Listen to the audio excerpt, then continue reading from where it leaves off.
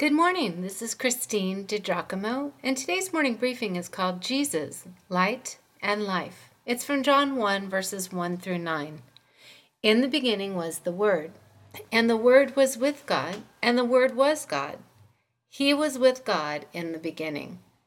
Through him all things were made. Without him nothing was made that has been made. In him was life, and that life was the light of men. The light shines in the darkness, but the darkness has not understood it. There came a man who was sent from God. His name was John. He came as a witness to testify concerning that light, so that through him all men might believe. He himself was not the light. He came only as a witness to the light. The true light that gives light to every man was coming into the world.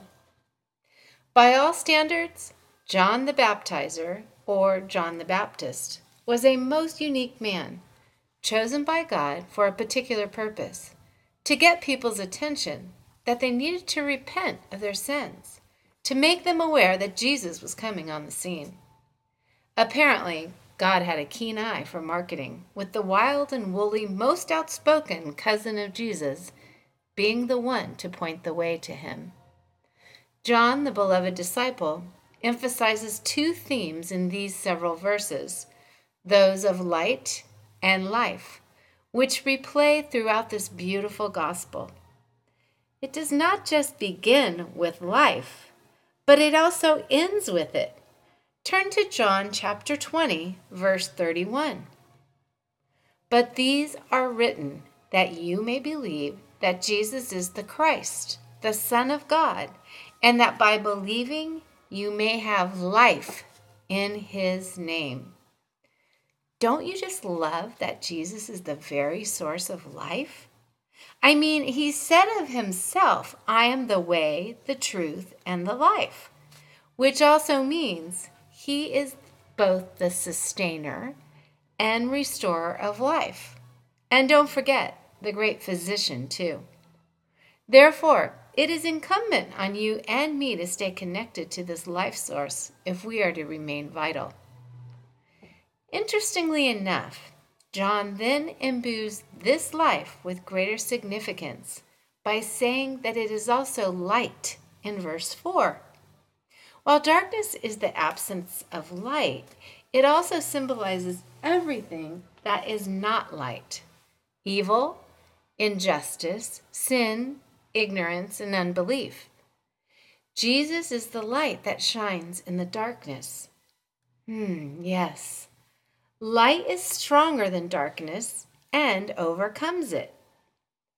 John uses the term light 21 times in his gospel, and Jesus even says of himself, I am the light of the world. Whoever follows me will never walk in darkness, but will have the light of life.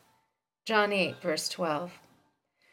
One thing I know about light is that it attracts. Jesus attracts. Religion repels, but Jesus attracts.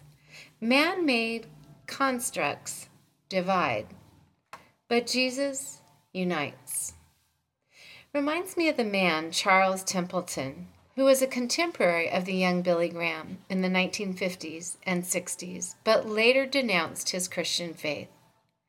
In an interview conducted while in his 80s, knowing he did not have long to live, Templeton had this to say about the Jesus he had walked away from. He was the greatest human being who has ever lived. He was a moral genius. His ethical sense was unique. He was the intrinsically wisest person that I've ever encountered in my life or in my reading. His commitment was total and led to his own death, much to the detriment of the world. The interviewer, Lee Strobel, commented, You sound like you really care about him. Well, yes, Templeton acknowledged. He's the most important thing in my life. He stammered, I adore him. Everything good I know, everything decent I know, everything pure I know, I learned from Jesus. Strobel was stunned. He listened in shock. He says that Templeton's voice began to crack. He then said, "I miss him." With that, the old man burst into tears with shaking frame, and he wept bitterly. People do not forget the feeling of light. They don't forget the feeling of life or of love or who brought it into their lives. Just give people Jesus. If you'd like to read this, you can go to pastorwoman.com, click on Powerful Bible Teaching, Morning Briefings, and again, the title is Jesus, Light and Life.